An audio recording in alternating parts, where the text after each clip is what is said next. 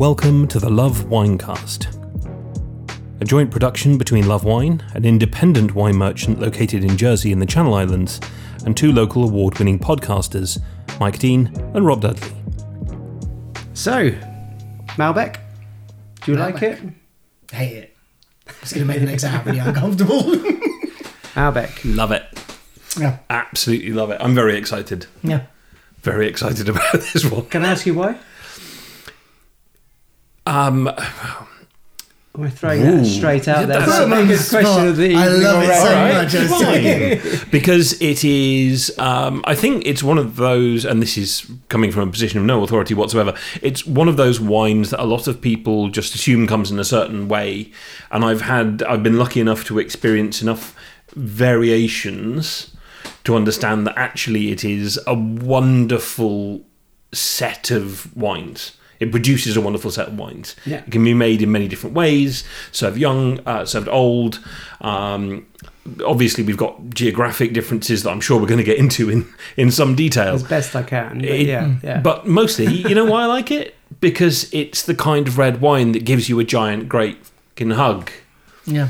Yeah, yes. It is a proper red wine drinker's red wine. It's a big old, big body, big number. It's it's a loved red wine, isn't it? I mean, I think if there was a Malbec on by the glass in just a standard pub, I'd probably be more confident.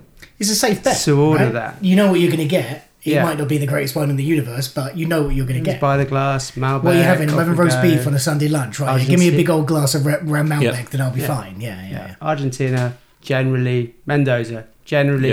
Price point, generally. It's there on that list, and you think, okay, let's do that, and I'll probably have a Sunday roast, and off we go. That's it. And a lot of it is predictable, repeatable. It lands, and it is half decent. And it's easy to spot on the shelf because it's got a cow on the bottle. So we've got a cow on the label. Well, I don't know. This one's got a cock on the bottom. We'll get to that later. Malbec.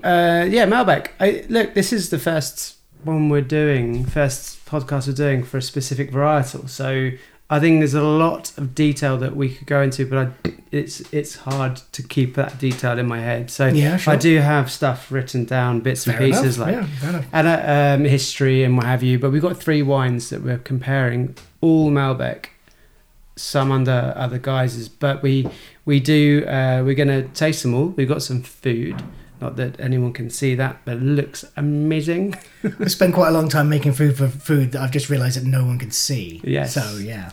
Or hear. Don't they say with cut food? All those bits out. Don't they say with food? You eat pretty with much your tasted it with your eyes. Yeah, you eat with your eyes first. Before, Indeed. Yeah. Anyway, we'll tell everyone what it's like. But if anybody wants to know what it's like, just check Mike's Instagram. There we go. Yeah. Okay. That's fair. But I think Malbec is in a generic situation like for its kind of rich dark fruit flavors, kind of its smooth chocolatey characters, and I'm really generalizing because it's not all like that, but that is what when we're talking about that little glass of wine. When you say Malbec, that's what people think. I mean, it tends to come, the mainstream Malbec comes from Argentina at the moment. So I think Malbec obviously is from Argentina, but it's come from France via Chile. Right. And it's probably not as known in Chile. There are areas, but Chile has its specialty grape variety, which would be Carmenère. Okay. Right. Argentina has its specialty grape variety, which is, its biggest varietal, red varietal is Malbec. Right. Okay. Followed up by Bernarda, if you've heard. Is that Bernarda. a native varietal? Yeah. And then they have this, which is from France. So this is coming from France. Bernarda, actually, I don't even know where it's come. I have no idea. Don't quote me. I don't know where Bernarda's come from. I haven't really drunk much Bernarda, tasted it, so I have no real. So watch your space for our Bernarda episodes. We need it's really whole nice, actually. An hour of Bernarda. Torrontés is like the white equivalent of it. Argentinian white space. So we could do a Bernarda Torrontés. Yeah. Anyway, that would be 10 minutes. No, I'm underdoing it. But coming from France, it's known under different names. One is which is not very well known, but it really kind of comes from the Cahors area, is probably known better as Auxerrois. Okay. Which is spelled AUXXEROIS. Wow, okay. That's a very French word. I don't really know that. Yeah, I mean, is there such thing as... Have I just spelled that? That sounds ancient. Yeah, indeed, yeah. That's an old French word. Yeah, and then the other, which is probably better known, is cote. Or, I mean, if you say coat really... in a really posh accent, it's like coat. So it's more like cote. Yeah. Anyway, that's cote. So that would be more so in the Loire.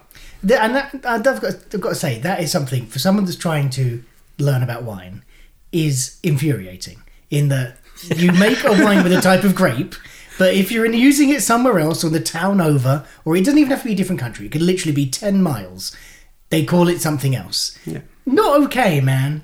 They're making it unnecessarily complicated. Mourvedre. Look at Mourvedre. Yeah. It's called Mataro in America. Drives me insane. The Aussies call Syrah Shiraz. It's pretty sure that's how you say Syrah once you've drunk too much of it. Well, if you get it called Shiraz. However, I mean, going back to Malbec, because that's why we're here. You're really looking at, like, there are really three different lots of different flavors behind it, characters, etc. But primary flavors would be black cherry, pomegranate, plum, raspberry, blackberry, blueberry, raisin, and then you've got your kind of more tertiary characters, which are more of your kind of cocoa, milk chocolate, coffee, mocha, molasses, leather, black pepper, green stem, gravel, tobacco. So and then your big flavors, right? Your big hard hitters. Yeah. And we're going to blow this out of the water because I think looking at these kind of characters, I think that's from the where there's more sunshine and warmer Malbec, if I can say Malbec. And then you have like the winemaker influence, which is more the barrel aged side, which would be your vanilla, your dill, coconut, chocolate and mocha. Okay. So depending what they're aged in, what kind of barrel, how they're aged. That exactly. Kind of stuff, The three we've got tonight are aged in three different ways, which I think is really quite interesting. Yeah. And then taste profile, they're generally dry, so low sugar, and then full body, medium tannin. But again, I think we're going to blow that out of the water with the first wine. I think we've already discussed that. Not low tannin. And then I'm generalising these, and then medium to low acidity, and then the alcohol averages between 13.5 to stonking 15%. Yeah. And we know that because the more sugar, sunshine these grapes will get. Especially in Argentina, where the hang time is longer, they get more sunshine. Yeah. They're able to stay on the vine longer, and they just get riper. But that's the thing, right? So Malbec is a grape that loves sunshine, which is why it was transplanted from France to Argentina, because what you're going to bring over there something that wants a lot of sun. So it lends itself to big, massive. Oh, good Lord! I've had a glass of wine with my steak, and I can't stand up after dinner. 100%. And I mean, I've got down here the real breakdown between Argentinian Malbec and a French Malbec. But if I was just to read this out, the main fruit from Argentina, you're going to expect the main fruit flavours in a glass of Argentine Malbec are blackberry, plum, black cherry, nuanced flavours. Who likes the word nuanced flavours? What does that even mean? Does it mean anything? I quite like the word nuanced flavours. Nuanced flavours offer milk chocolate, cocoa powder, violet flowers, leather. You got that really nice lifted violet in Argentinian Malbec, leather, and then depending on the amount of oak aging, you've got that kind of sweet tobacco finish. And then from France, which is kind of, we're really looking at Loire and down the Southwest area. It's more leathery. I mean, to be honest, I don't even need to read this out. It's just a bit more grunty. It's a bit more tannic. It's a bit more meaty. It's a bit more rustic. And before, we were talking off record about the frost. Well, this is because historically Malbec was huge in France, right? Yeah. They grew tons of it. And in relative recent years, it's dwindled in popularity, and a lot of that, according to record, is because of two main problems that they had with the crop. One was a giant frost in, I think it was 50. 50 56? 50? Yeah, but it was a big frost that took out the majority of the crop, and they were left with a choice of do we replant or do we go with something different, something that potentially is a bit more popular. Yeah, and also I think there was an infestation issue as well. Yeah, so which we spoke about, I think, in the first 1956. episode. Yeah, nasty little thing. Yeah. So then 1956 was the frost which killed 75% of the crop in France, Which is huge, right? Yeah, 75% of the crop, and the thing is, it's not just it's not just killed that yield; it's killed the vine. So they've got to go again. They haven't wasted a year; they've wasted. And it might be. I mean, sucking you guys to suck eggs, but teaching you guys to suck eggs. But a vine takes 4 or 5 years to reach wine producing maturity.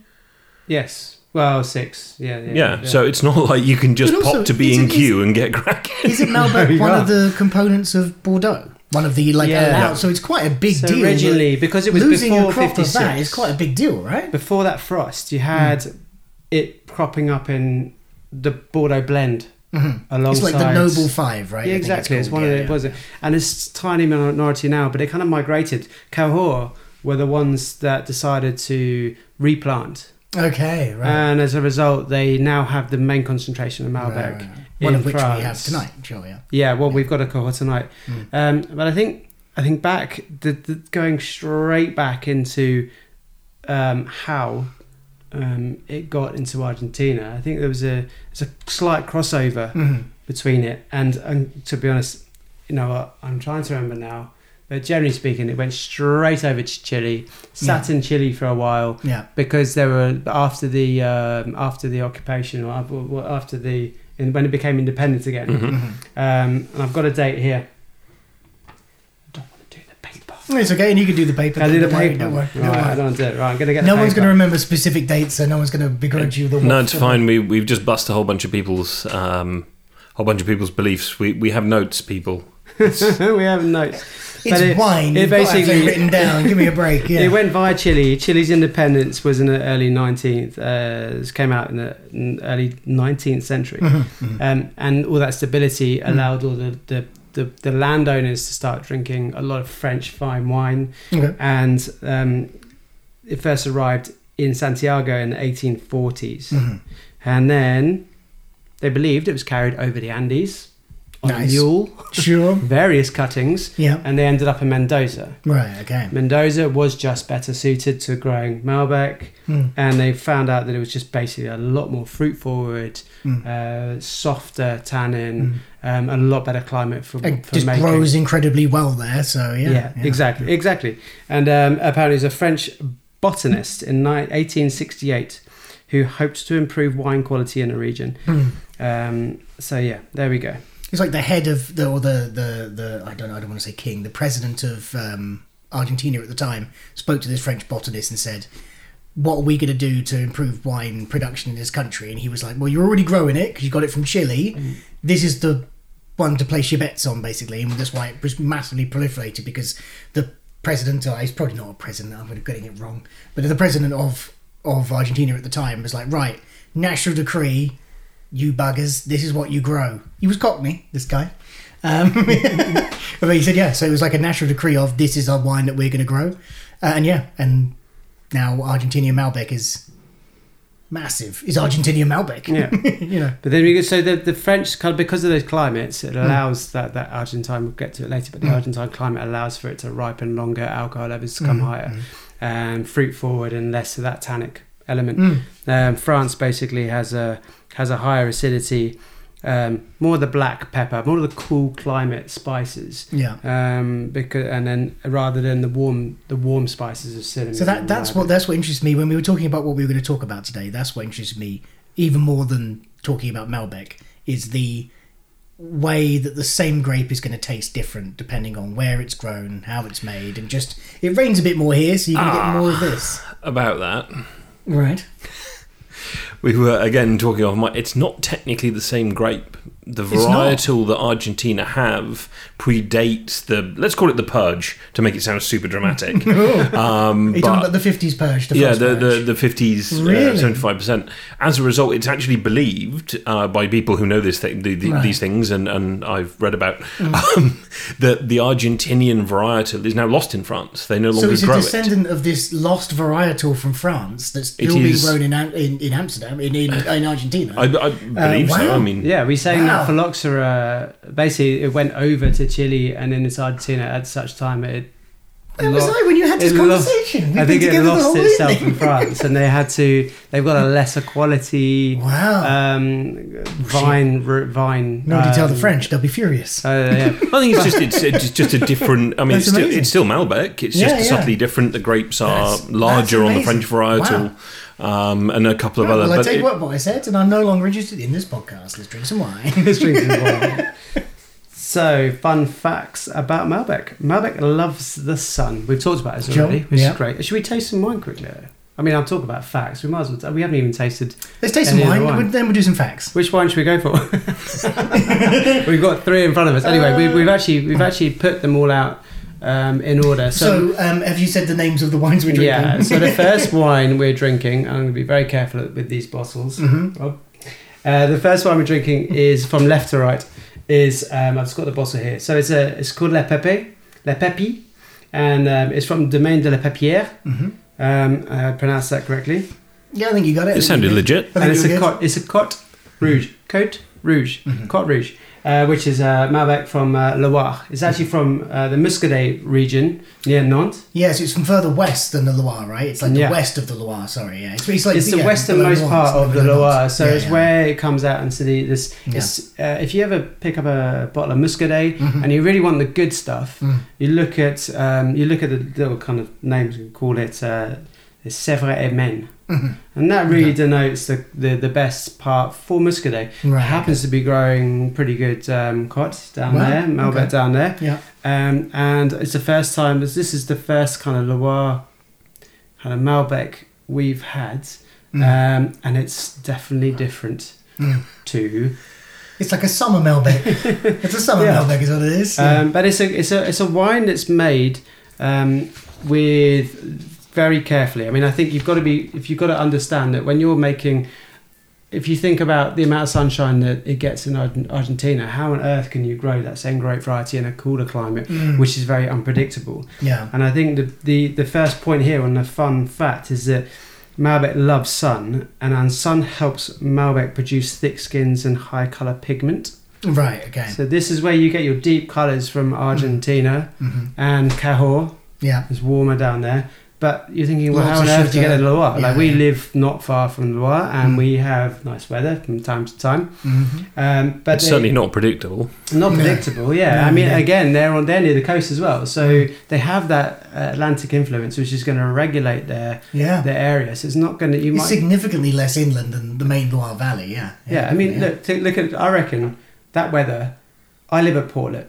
I shouldn't say this because it's going around the whole world. You live on the coast. On the coast, which is prolific for receiving every single storm front that comes through. Sure. Yeah. So if you put that the same situation as Nantes, and you try and grow grapes, that love sunshine, I'm sure it's the same thing. And this is why. This wine is grown by crazy people. The French. Sure. Cut that. But Muscadet is naturally a really high acid, very lean white wine. Yeah. Which is, so how on earth are you going to... I don't know. I don't know how they do it. Well, in one way they do it. I do kind of have an idea. They do a certain trellising, which allows for it to ripen longer and better. It's held very open, right? So rather than being grown in a bush, like what they call the goblet style, essentially it's held very open. So I think it sounds like the moisture doesn't cling to it as much. It dries easier because it's... The leaves, literally, and the grapes are held that much more open that the sun can get to them to dry them out so they don't rot. Whereas traditionally they grown in a goblet where the water would stay clung to the leaves and the grapes, and it would cause rot and frost and that kind of stuff. It sounds weird, but that's what makes it would be because you've got when you want to ripen a grape. you want to open up its canopy so it gets the sunshine on it, and it so basically it's a way of pumps growing it full the of sunshine. And that 100%, and that's where this trellising. It's like a 3-line trellising, so it expands the vine and allows that fruit to get as much ripening as possible. Because what they don't want to do, and we're going to kind of the techniques of it, technicalities, is we don't want to start. You've already seen how tannic. It's got a very strong tannic structure, although it's light, which I love. It's light. It's not fat and tannic. It's not heavy and tannic. It's light and tannic. And I think that we can go into that, but it kind of allows it to has sunshine, not the full amount. Tannic is from the skins. I'm losing my chain of thought. But it's quite typical of a cool climate area, a warm grape variety potentially grown in cool climate, and they don't want to chaptalize it. So what that means is a chaptalization is when you add sugar to the ferment to increase its alcohol, or you add tannin to increase the tannin quantities. You add sugar, then obviously it changes the flavour, but also increases the alcohol proof and that kind of stuff as well. You'd want to add sugar at the beginning, so it then increases the alcohol. And it happens when you're in a cooler climate area and you don't get the sugar ripeness. Because you wouldn't need to do that ordinarily with Malbec, because it's grown in Argentina, thicker skins, longer in the sun, higher sugar. And I think the best winemakers don't want to do it even in a cool climate. Just don't want to add stuff. Just want to get the flavour of the grape, I suppose. Well, the natural sugar that comes out of the grape is going to make better wine. Although it does sound a little bit like, I know we joked about it before. It does sound like this is an utterly inappropriate wine to make. Why? Yeah, exactly. Why make your life difficult? I think it's because it's historically there. That's the only way I could tradition think that they're trying to bring back. I mean, this vineyard's extremely organic in its production methods. They use various herbs and stuff. I know you were saying about that earlier. You wanted to mention that. The estate was established by Marc Olivier in 1984, so it's quite young. And then Rémi Branger joined in 2007, and here we go. Please excuse my pronunciation. Gwenely. Would you say Gwenely Croix? I don't know. Would I? Gwenely, that's your new name. And she joined in 2012. Sure. Okay. So the trio make great wine. And then, I mean, between Remy studied viticulture and joined Mark at his estate, and then Gwendoline, she didn't actually have any wine information. She was an engineer, and then trained as an engineer, and then now they're making pretty good wine. The 2006 they stopped using herbicides, opting instead to plough and to lightly rake the soil. 2007 they took their organic work a step further by treating the vines with copper, sulfur, which are organic. They're approved additions to the soil, right? Exactly. And then they're going down the route of, we're talking about nettles, comfrey, horsetail. They harvest that by the main river, and they steep them and then fermenting them and using them and spreading them. So I read this extremely wrong, because I spoke to Rob about this earlier. I read this in that they were steeping them in the wine. And I was like, that's weird. Is it going to taste like nettles? He's like, no, they steep them and ferment them and then use them as like fertilizer. Mike, okay, right, okay, sure. In essence, it's all biodynamic principles. Indeed. I've never had nettle wine before. That would be weird. Not nettle wine, by the way, to anybody listening if a million miles away. There's almost from no nettle way. Wine. If you let me believe, there's almost no way that I wouldn't have been like, this one's probably my favourite. This one's the weirdest. Well, and you can see it's organic on the back because of the back label. It's got the organic label, but it doesn't have the Demeter biodynamic symbol on there. They're not it's in transition into. They're not cultivating when there's. It's in transition. Are they building towards it? They're in transition. They're moving towards really? that. Yeah, really? Wow. Okay. And if you look on the back here, my French isn't its best. The best isn't very good at the best of times, but it does say she's made without enzymes. So we're really looking at there's no preservatives in that kind of stuff. So I think there's sulfites. There's a bit of sulfur, probably used at the end, but it's used without enzymes, so it's a minimal intervention wine. Yeah. So it's I'm happy. hands off. We've ticked that box for the wine podcast for me, and I'm happy. Rob's rolling his eyes. Oh, these need to pass out. These are right. So should we... honestly, it's going to kill me if we don't try this, so can we... Yeah, come on, let's go. Let's get your nose in there. Oh, it's light. I think for the nose, I actually thought it was going to be greener than it is. I don't think it's actually very green. I was expecting it to have that, Cabernet Franc in the north, in Loire. It has that green, the Pertines, but they have that green kind of pepper bell character or herbaceous character. Yeah, I don't think this does. It doesn't. It's kind of floral. Yeah, really. Yeah, floral. I think it's floral. I mean, it's destemmed, fermented, and they put it in a 4-day cold maceration. So it's destemmed, which is why it's so light as well. Yeah, it takes off the but the destemming. But it doesn't remove any of the tannins, does it? It doesn't remove tannins. No, definitely. I think they destem it because I'd be interested to know whether they get the phenolic ripeness of the stems. So I think they probably destem it because the stems are a little bit bitter. Yeah. Because of it being up in the Loire Valley, so I they just can't push it far enough to. Quite. They've done a really good job with the juice, the grape ripeness, but the actual. So is that dryness from the skins? Then is there skin contact? The tannin is all on the skin contact. And it's probably a little bit more extracted because if they added the stems in there, it would have a bit more of a break up and it wouldn't extract as much.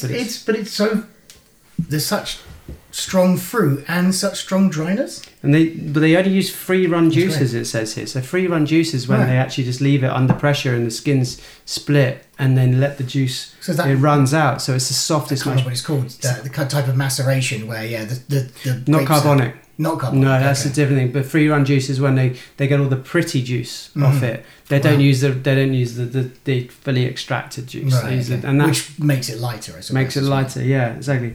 And then aging takes place in stainless steel vats for 5 months. So there's no flavour added from the aging, and it's just pure the juice. No wood. Pure the juice. No wood. Pure juice. I mean, it's high acid. Nice. It's got a bit of farmyard funk in there. Actually, it's starting to open up. A bit of earthiness, especially on the palate, a bit more than on the nose. You've got a medicinal zing across the nose. There is definitely, as much as I hate to say it, but there's a TCP note in there. Lifted note, back of the tongue. There's a bit of. Rob's gonna. I'm not gonna look at him when I say this. It's got a bit of funk on the back of the tongue. Funk on the funk on the. Yeah. Okay. Well, I think it has. It's definitely I think this needs food. The best way to taste wine and eat food, eat food and taste wine. If you're doing your food pairing, is to taste the wine. Okay. Throw the food in your mouth. Enjoy the food. Yep. And then taste the wine after, and then see how that. So have the flavour of your wine still in your mouth. Eat the food. Yep. Then have the wine again. So it's bookends it. Okay. Yep. I mean, you got to look with food pairings. It's science in itself, I'm pretty sure. And certain people really, really, really like it. I mean, I think you've got to look at weight on weight and compare and contrast. And there are structural elements to wine that you want to look at, structural elements of the food. Just for example, sweet and salt goes really well together. Yeah. But tannin and salt doesn't. Yeah. So that's the thing. Like, I'm super into cooking. So it's all about, when you're cooking something, it's all about balance, like you say, sweet and salt and, hot, what is it, salt, sugar, fat, heat, all that kind of stuff. Yeah. But then to take that into another step of also you're pairing it with a drink, with something else altogether is, that blows my mind. It's how Soms do beer tasting, how Soms do wine pairing is... But have a sip. You're gonna do one of the main. You're gonna be able to tell immediately. Yeah. Something here. It's softened the food. It's softened the tannins right out. Yeah. Softened the tannins. Crazy, yeah. And that's just that's the protein working, breaking down the tannin in the wine and allowing the fruit to come to the forefront. So we are back.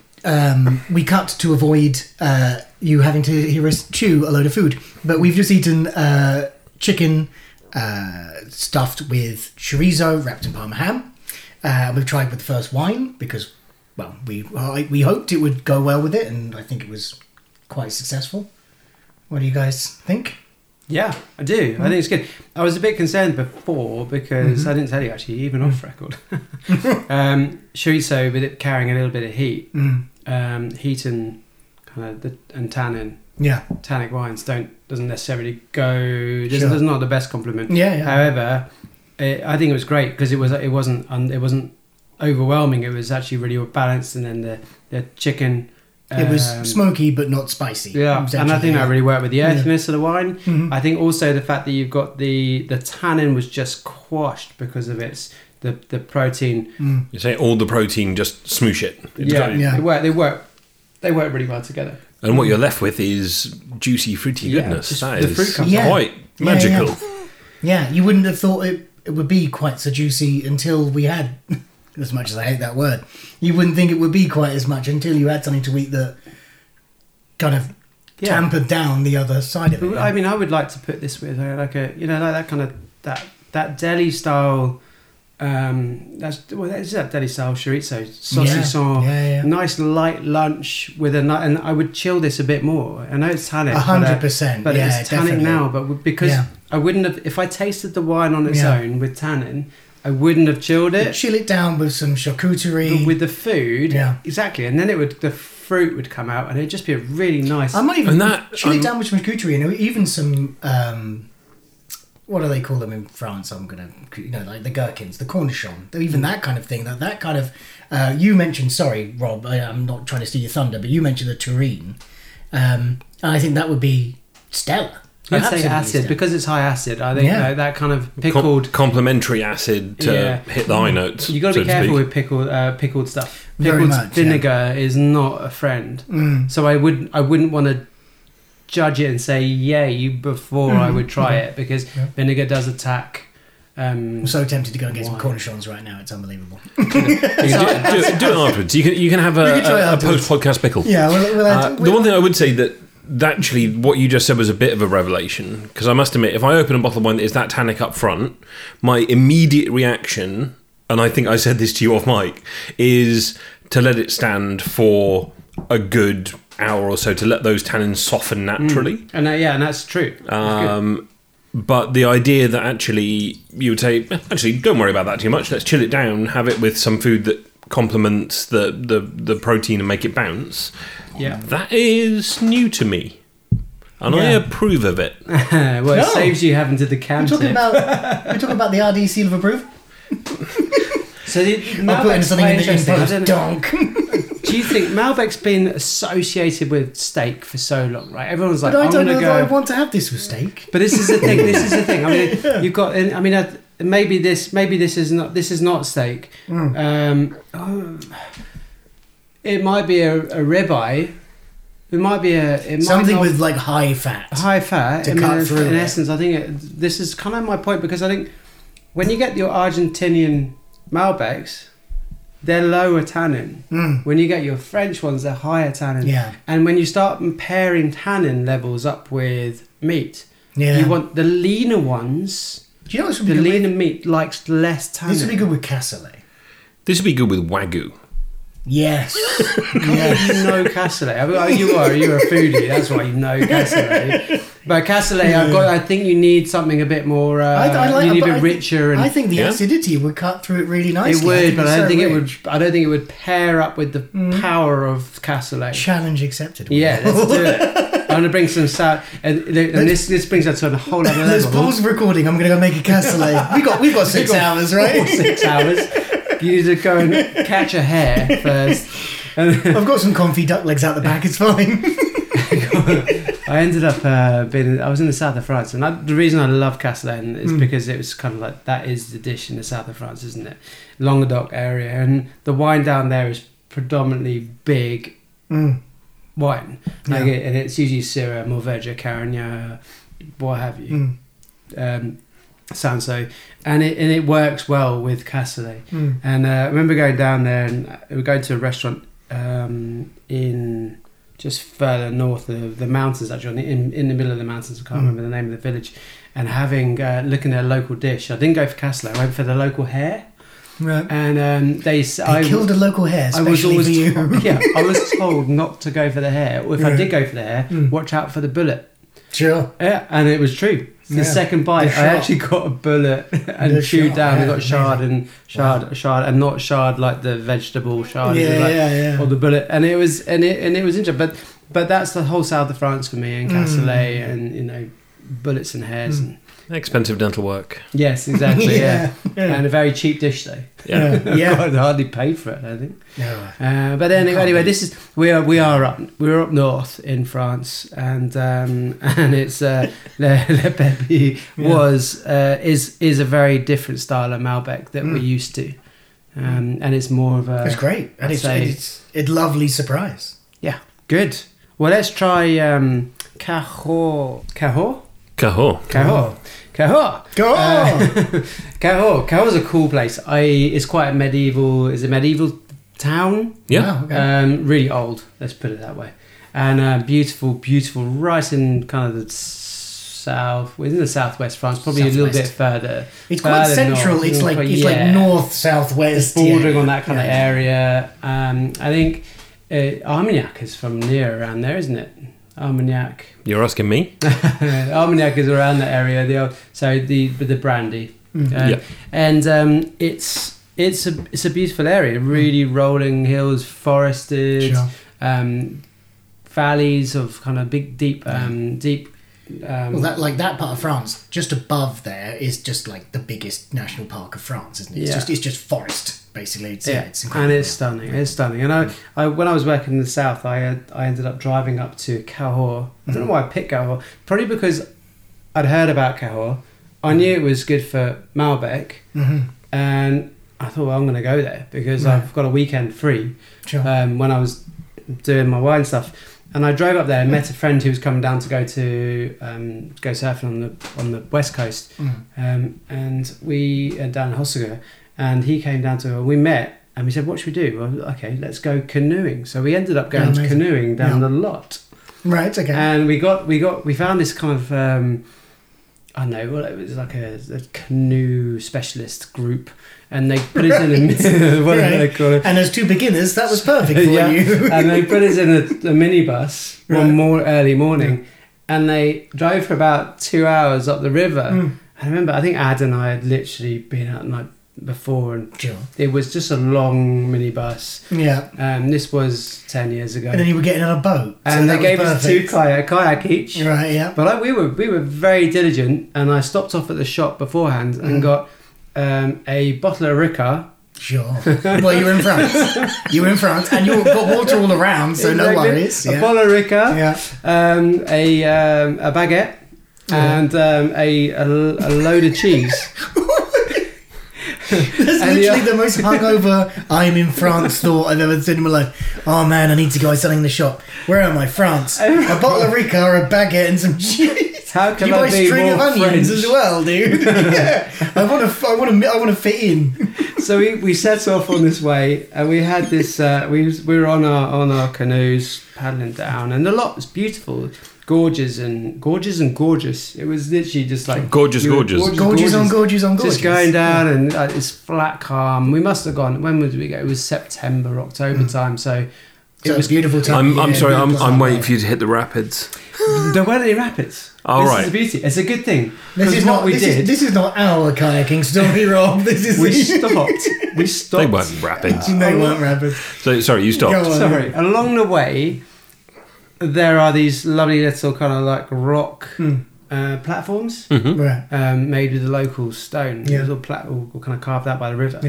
When it was higher, obviously. And we just basically rocked up, put our kayaks on the side, and sat down. Glass of pasties, French sandwich. Pasties. Perfect. French sandwich. Done.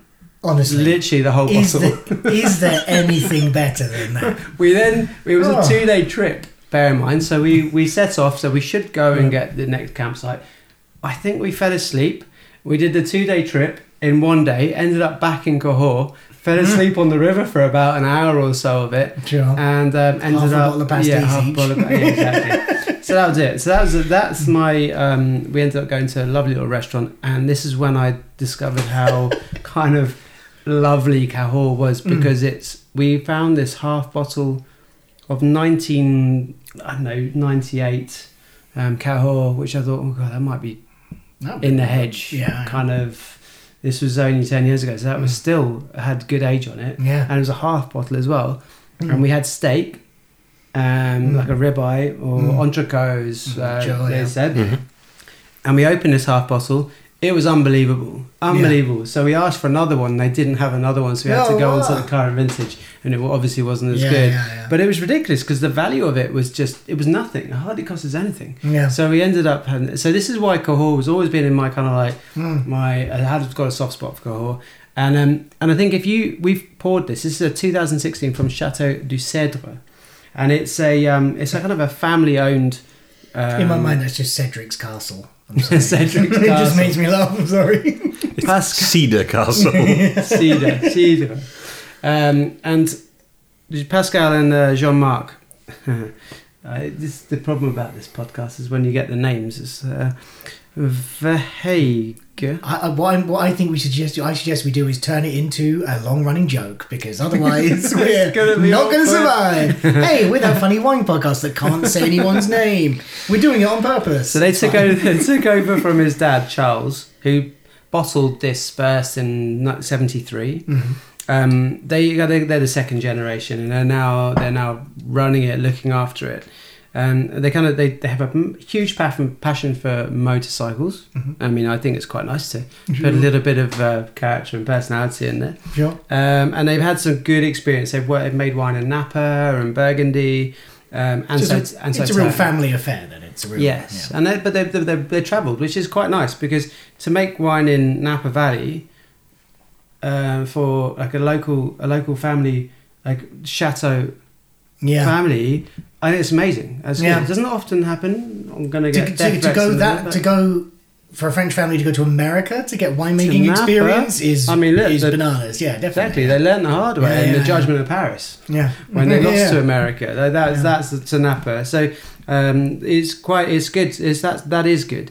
And then I think Jean-Marc is responsible for the vineyards, whereas Pascal takes care of the wines and the distribution side of it. Unfortunately, I haven't met them. This is a little half bottle.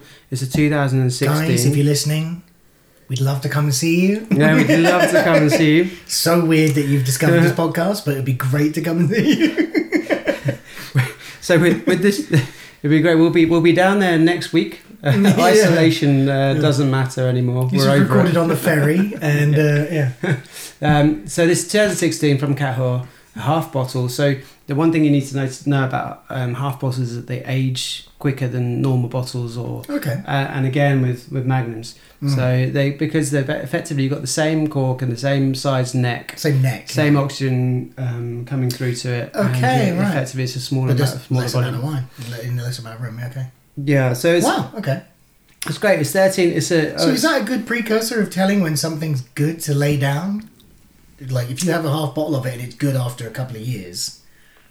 Yeah, I mean, it stands to reason. It stands to reason. It would be. So I don't know why I'm trying to be tactical about wine, but when it tends to cost a bit more, then you don't want to be opening everything. I mean, traditionally you do have a habit of accidentally buying half bottles, thinking that they're incredibly good value. Yeah, tell us that story. Yeah. Well, yes, but do a lot of vineyards make half bottles? Do they all make half bottles? No, half bottles are quite hard. We've actually got a lot of old world half bottles. I would love some new world stuff, but I don't tend to do it as much. Why are they made? Are they just made for restaurants and travel and I mean, during lockdown, I don't care what they're made. They've been fantastic because I've been able to get half bottles out to everybody in virtual tastings. As soon as people started being on planes, they were like, "Well, I haven't got time to drink a whole bottle." Yeah, it is probably the end. I mean, unless obviously we're on the way to New York, and I'm like, "Can I have some more wine, please?"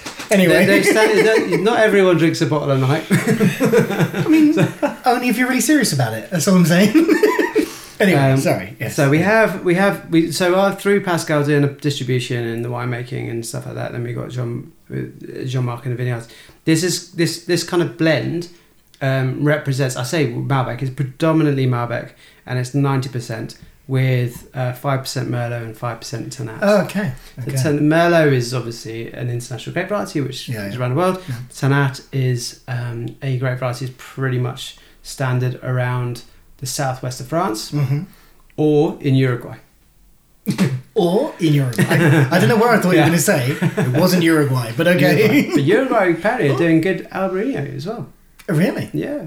Yep. Well, so I heard. Climate would make sense on the coast and stuff, definitely, yeah. So we got that. So Malbec is obviously the principal grape here, and this is where it's. Can I ask an awkward question that you might not know the answer to? Why do they cut that last 10%? Why do they cut it? Why do they? I mean, presumably it's to balance or to remove an excess of something, or possibly because it's how they've always done it. I think. Well, what this represents actually their chateau. So this is representation. Right. Represents their representation of plantings. I understand. Right. So they grow the 3 grapes, and this is their house blend. Yeah. However, Merlot is an earlier ripening grape variety, and it's a bit rounder, softer. Yeah. So it might add a bit more roundness and softness. I was going to say this has Malbec. this has got more roundness and softness than the last one, which I think, to be honest, most would, given the high level of tannins and acidity. But yeah, okay, I definitely do get. So this is less the tannin in this, and then the tannin. I mean, the tannin is just local. It's actually quite a high tannic wine and deep wine as well. So I don't know on that one because I don't have as much experience with tannin. I just know it's quite an interesting grape variety. It's not very widely grown. But I think the blends might be representative of their vineyard, and the area, and also the Merlot might be there to soften it. There's also a connotation with Merlot and Malbec from Bordeaux when they did that. Sure, yeah. Okay. And then you've also got the aging as well. So you've also got this is aged 20 to 22 months of ripening in new oak, as well as old barrels used once or twice. So they've got quite a lot of new oak influence in this. I mean, that's huge, 20 to 22 So would they months. use the new oak, and then when they feel like it needs to go into old oak for a bit to balance it out, that's how they put it in there for a bit? Well, the new oak would definitely soften it. It would definitely give it a lot of texture and character and roundness to this wine. It would soften the Malbec and the harsher elements of that blend. And it would turn it. When I smell this, I literally... I get quite a bit of that barrel influence and connotation with Bordeaux. That kind of smell that you do associate. And the roundness is definitely there. So it has just got there. I mean, the technicalities there, but I mean, they do say fermentation does not exceed 28 degrees. But I've seen wine making, and it's very difficult to keep it below 28. I mean, how do you temper control, especially in a chateau? Like, if it sounds like quite a traditional, they'd have definitely. They wouldn't. They'd have temperature control the vats and fermentation vessels. Chill the vats. So in my mind, it's underneath the castle, right? It's underneath Game of Thrones. It probably is underneath the castle, but they've also got modern plumbing. Sure. All right. Modern plumbing. Yes, I think in my mind, it's one way or the other. You've got the most modern winemaking facility in the world, or it's a cave and it's wooden buckets. I mean that I've got to admit, I'm not going to beat around the bush. I think that's quite Bordelais in style. If that was on a Bordeaux table, a tasting with Bordeaux, there would be differences. That's but it's seriously good as well. I think it's a very traditional style of wine. Definitely, it's old trade. Guys, call it old trade. Guys, old. I think I prefer this one to the new organic one. Whoosh.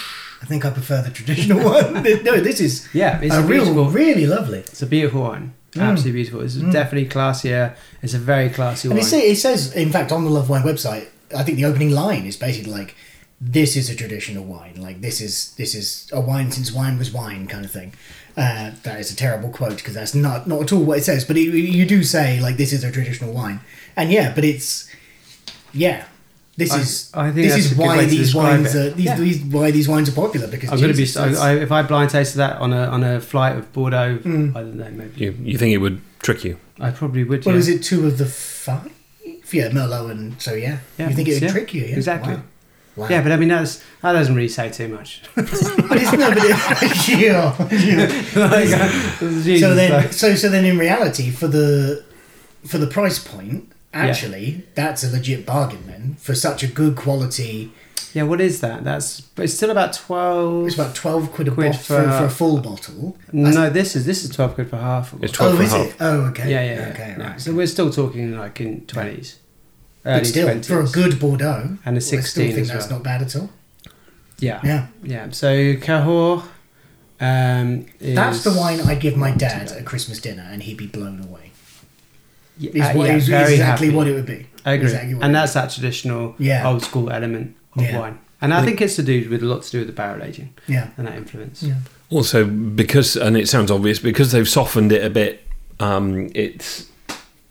it doesn't require the injection of food to cut through the tannin to make it Yeah, more. we can try it with. I was going to say bearable. That sounds I am terrible about to suggest because that Le Peppier was an amazing wine, but just drinking it straight without an accompaniment is actually 100%. Yeah. You can't chewing through it a bit. I put a movie on and I could sit down and drink this. Whereas this, actually, you could sip happily. Do you think it'd be? I kind of associate that with by the fire and that kind of thing. Definitely. Like the original kind of Malbec assumption, but not Malbec as like we know it. But that's what I mean. No, like, this is almost after dinner on a Sunday afternoon. Somebody's put Spartacus on. You got your slippers. This is Spartacus. Everybody's falling asleep. You've got your slippers on. You've got your feet up on the butler. Oh yes. And then you've just got this, and that's you're well away. Okay, let's just stop this now and go and put Spartacus on. Yeah, I mean it's 4 hours long. We will see you tomorrow. We've only got a quarter of a bottle left. Actually, not even that. That's my fault, and I apologise. So, shall we take a small break and try this with some cheese, and then come back and see what we think? See what we can do. So, having tried a little new tasting, which pairing, what did we do? We did the blue cheese, didn't we? We tried some Stilton, we tried some Gorgonzola, and you have been proven very correct of what you said before. In fact, of that, it's a good, nice first time. But the salt in the blue cheese, doesn't go with the big red. And it's not really about the bigness. It's the bigness. It's about the tannin. The size. I've never said that before. It's not about the bigness. It's about the motion in the tannin. And what you do with it. So the blue cheese. No, we had two. So we got a Gorgonzola on there, and what was the other one you said? It was Neil's Dairy Stilton, which I have to say was delicious. But we had this connotation. I know I have it all the time. That you in front of the fire with a block of Stilton and a good bottle of red. A good bottle of Bordeaux, hearty red, and it doesn't really work. If you like it, you like it, and I fully get that, and I always say that to you. I said it before, I say it now. I am not here to tell you what you like and what you don't like. However, technically speaking, it might be worth considering the actual. There might be something which works better. No, I agree. I'm only laughing because I agree with you 100%. It's like, look, you do whatever you want. If you want to buy a 50 quid bottle of whiskey and pour Coke into it, go for your life. Yeah. But it might be worth considering not doing it. Don't do that, you insane person. So we did it so with the I think it derived, and you said it. You nailed it. No, you like, I think it comes from when port and Stilton, and that's like a match made in heaven. It's because you have the saltiness of the Stilton of the blue, and you have the sweetness, the sweet from the port. Salt and sweet, like we said before, works really well. But the problem with salt is it really doesn't work with tannin. It makes it more astringent. So if you're having a Bordeaux, if it's potentially, you can work it if that Bordeaux is 20 years old and the tannin has settled right down and all of the sweetness has come right up. It's just fruit there, and if there's fruit still there, it'll probably work. Yeah. But I don't think if it's a young Bordeaux, it's gonna just. So what you're saying is that if you have a 500 bottle of Bordeaux, you're buying 20 to 30-year-old bottles of Bordeaux. Crack on with the blue. Yeah. Otherwise, if you're listening and you got a Lulator 86, just carry on, son. Yeah. But also, could you text us? We're LoveWinePod at Twitter. However, if your Bordeaux is a little bit younger, I think you need to think about it again. Yeah. And fruit forward, less tannin, works better with salty foods.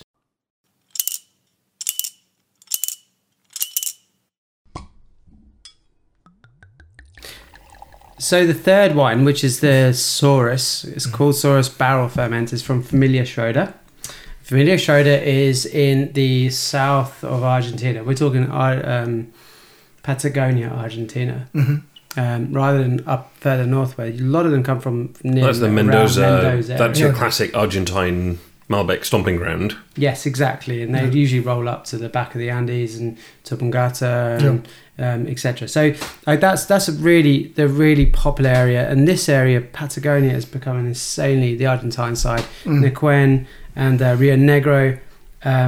It's quite an interesting area, and we've I've got one for us to taste. I think we're going to go and you're going to cook a burger, right? Yes, I am shortly. Yep.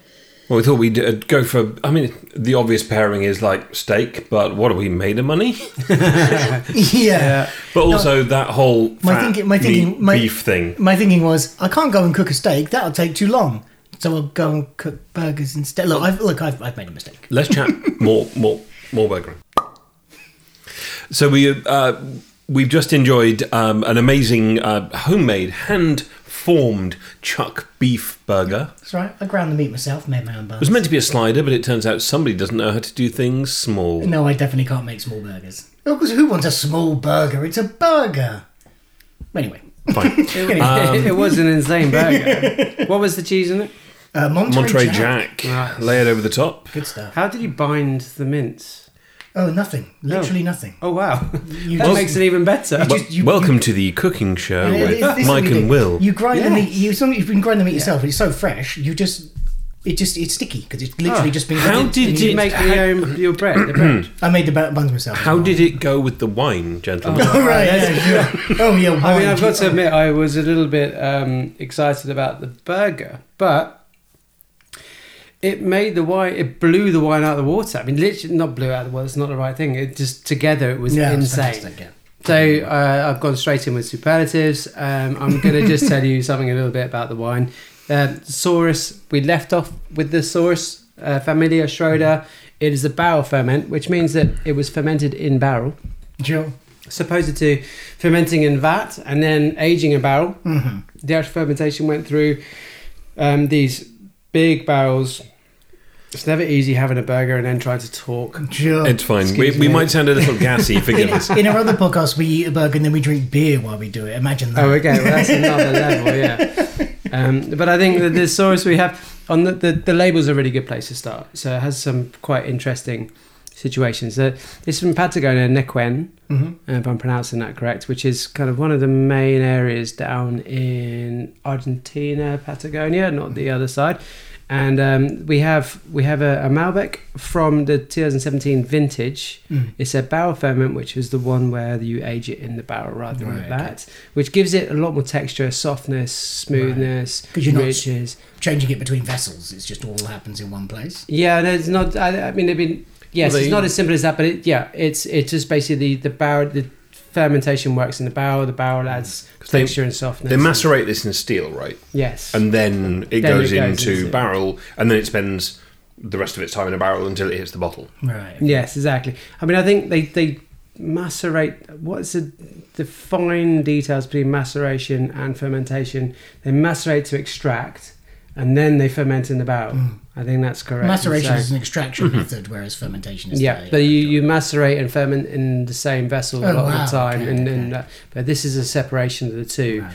And the reason they want to do that is they want to have that barrel fermentation. And is that what gives it that crazy softness that this has got? Oh yeah, I think so. Texture, softness, and smoothness. Because the texture of this, I mean, does not go without talking about. It's a seriously sexy wine. It's so silky and just luxurious. It's bananas.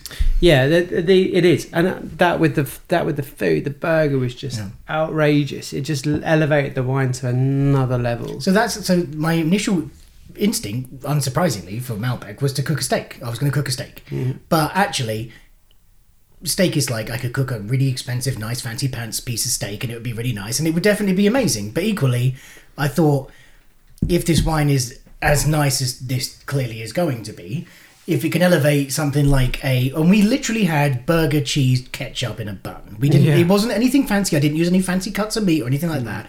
If it can elevate something like that, that's what it's all about, right? It's just that's my business. Maybe I'm getting overexcited. I think you've done something. I think you've done something which, because it wasn't a fatty burger. Yep. It was quite a lean burger. Yeah. But was it from a fatty cut? So it is a fattier cut, but it's probably about 80-20 fat. So it is a low.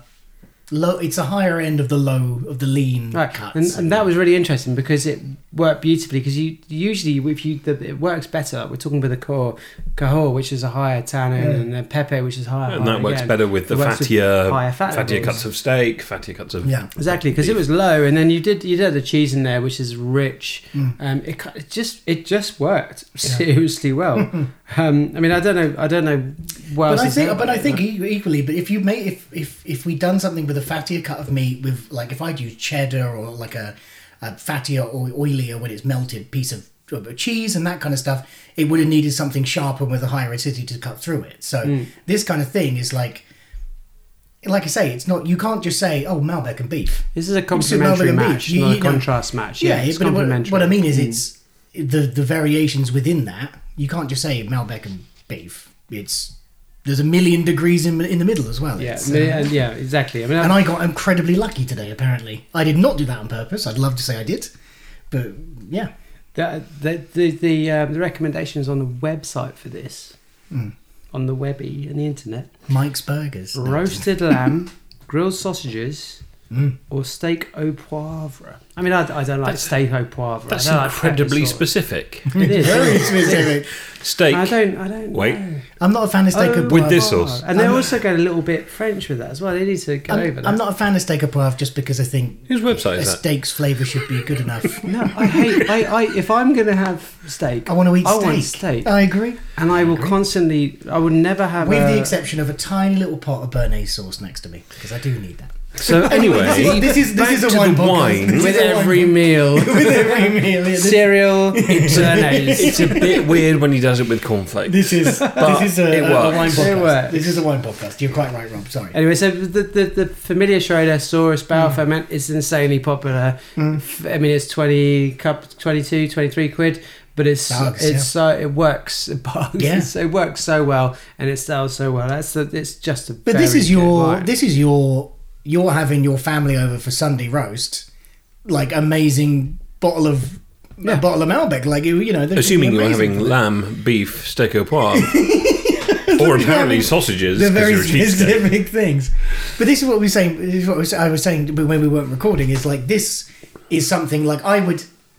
Even within eating a burger, this is something I want to drink with a burger now. But if I'm eating a burger and I'm outside and it's July and I'm having a barbecue, I want La Pepi. Because La Pepi, we had that as well. I mean, we revisited La Pepi. Yeah, indeed, absolutely. And it works incredibly well as well. It might work very well with char grilled stuff too. Yeah.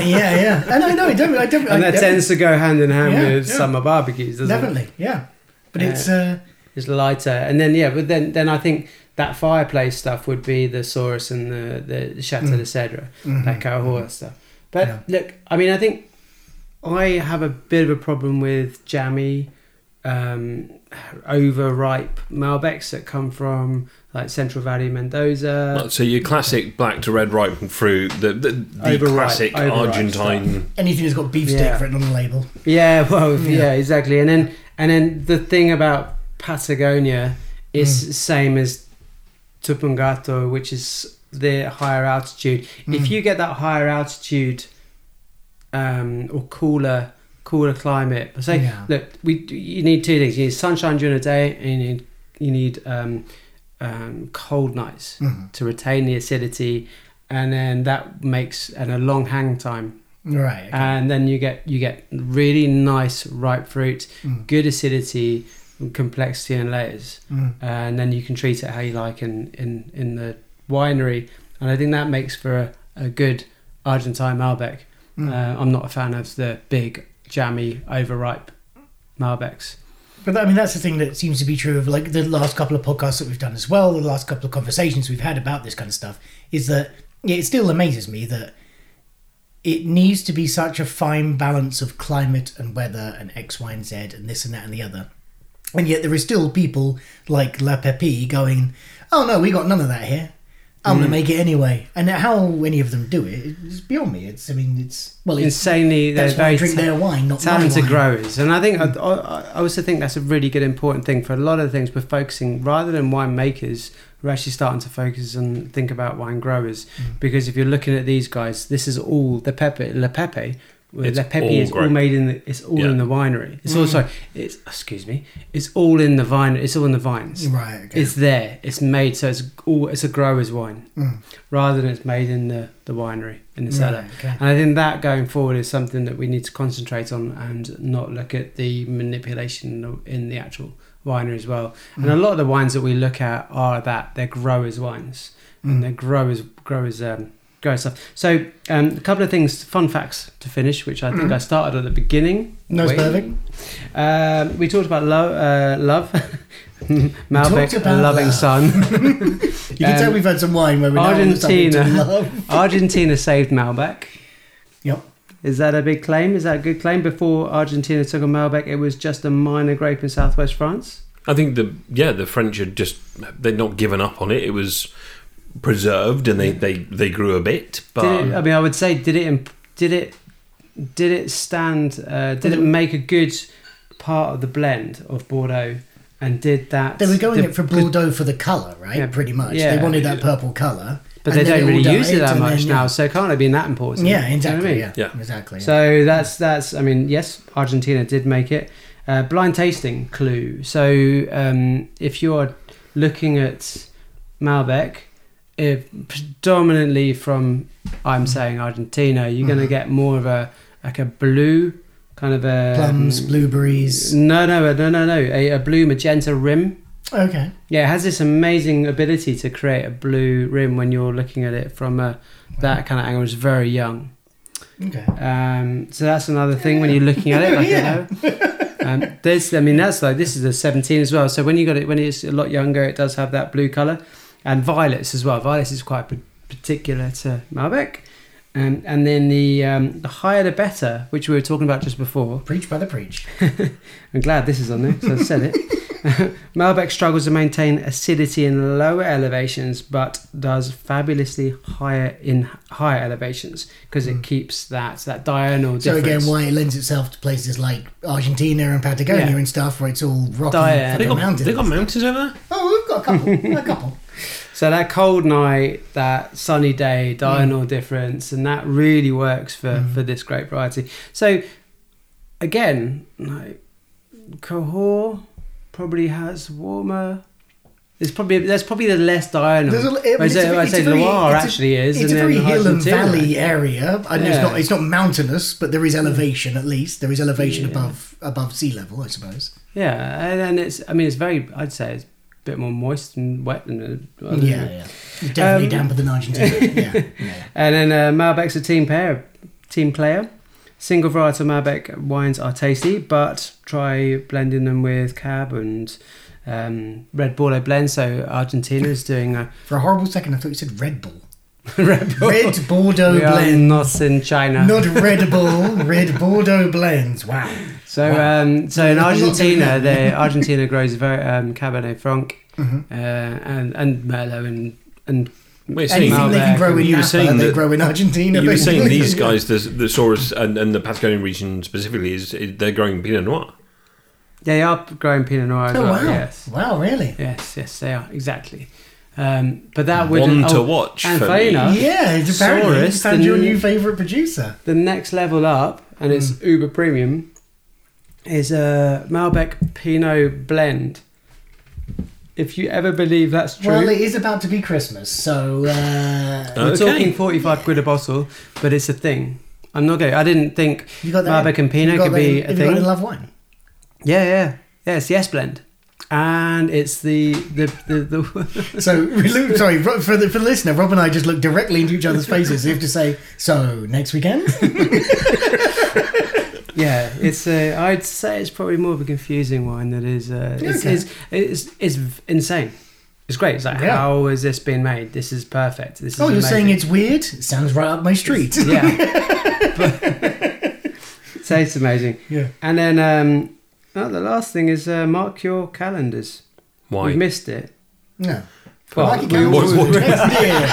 Marky calendars for next year. Marky calendar for next year, 17th of April, is World Malbec Day.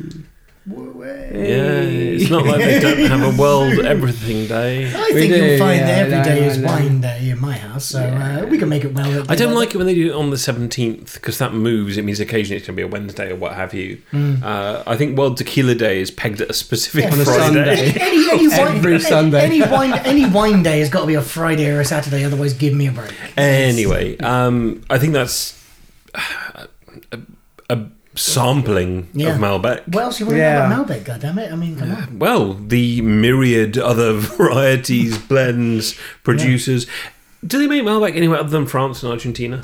Yes. Yeah. They make it in New York. I tell you what, there's a... In seriousness, Long Island and New York have become... Malbec. Long Island and New York have become big producers. Long Island in particular, for some reason, it grows very well there. So Long Island Malbec is becoming very trendy in the States at the moment. I mean, how we would get our hands on it, I would assume it's small producers. I like Long Island iced teas. Sure. So I mean... I hope they don't taste the same. Well, they make a good cocktail, so...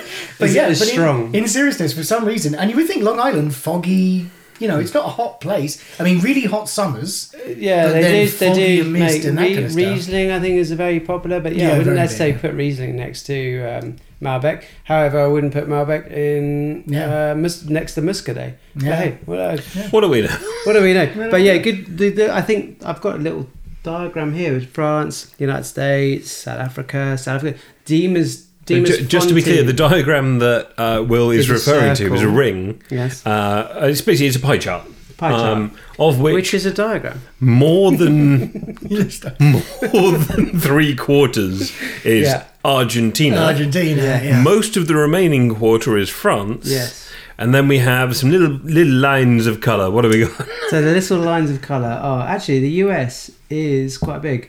So then we've got South Africa, Australia, Italy, New Zealand, Spain, and Uruguay. Uruguayan Malbec. Yeah. It's on the list. There you go. It's on the list. 97,355 acres, and that was in 2011. Wow.